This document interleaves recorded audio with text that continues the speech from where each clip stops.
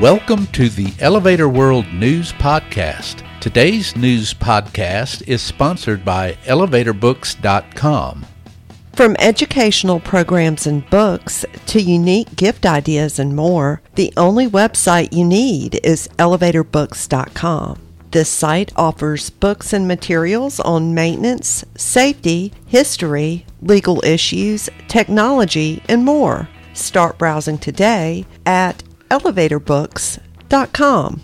This is your daily industry news update for March 11th, 2020. In today's news, 50 Hudson Yards, the last piece in the New York City megadevelopment, is rising quickly. The coronavirus outbreak has forced the postponement of Lift Expo Italia. A second residential tower is planned next to a nearly complete building in Croydon, South London. Exterior work is nearly complete on a distinctive Manhattan high-rise, and excavation has begun for a Lower East Side residential building.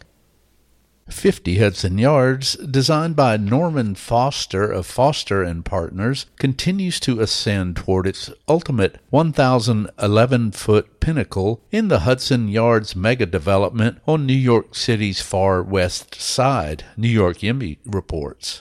The final piece of the 28-acre Hudson Yards puzzle, 50 Hudson Yards, will be a Supertall 2.9 million square foot commercial property developed by Oxford Properties Group and Mitsui Fudosan.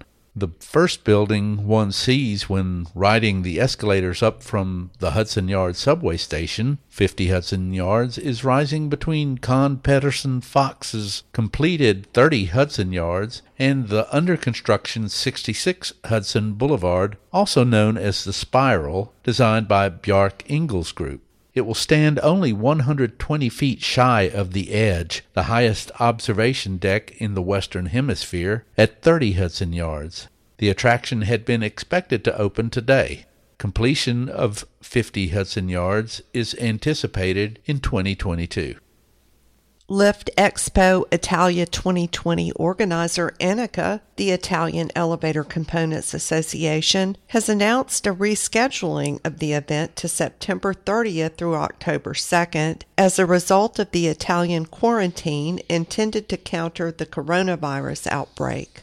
Anika believes 6 months will be, quote, enough to be able to bring the situation back to normal and overcome the mistrust of international exhibitors and visitors, end quote.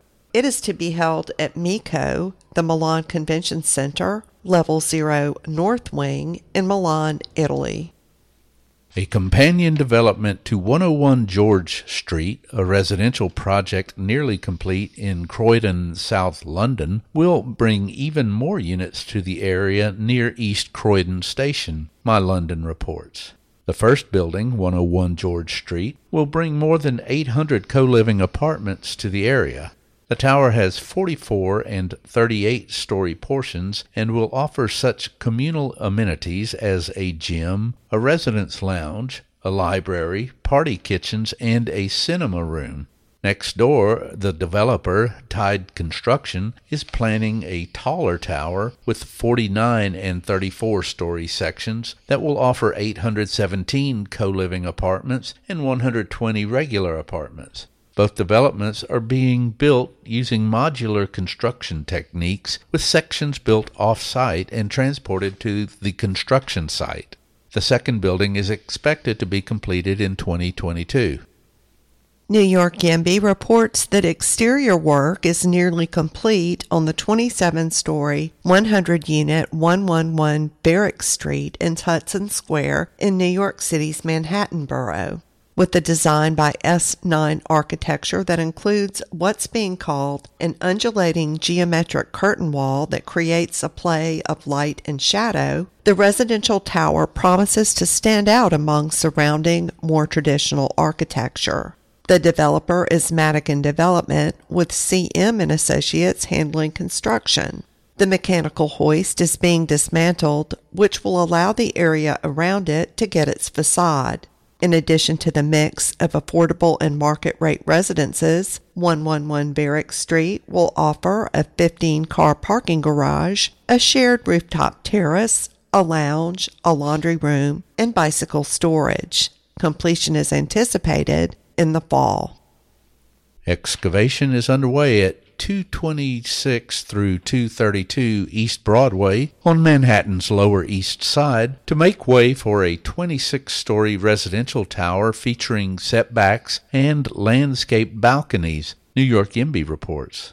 S4 Architecture is responsible for a design that includes an irregular pattern of windows and perimeter walls that will contrast nicely with surrounding red brick structures, including a pre-war 8-story building next door that is being renovated. A completion date for the project being developed by the Ascent group has not yet been announced. For more industry-related information, visit elevatorworld.com and be sure to subscribe to our podcast in iTunes or the Google Play Store. If you're interested in becoming a sponsor of the Elevator World News Podcast, just let us know by emailing advertising@elevatorworld.com.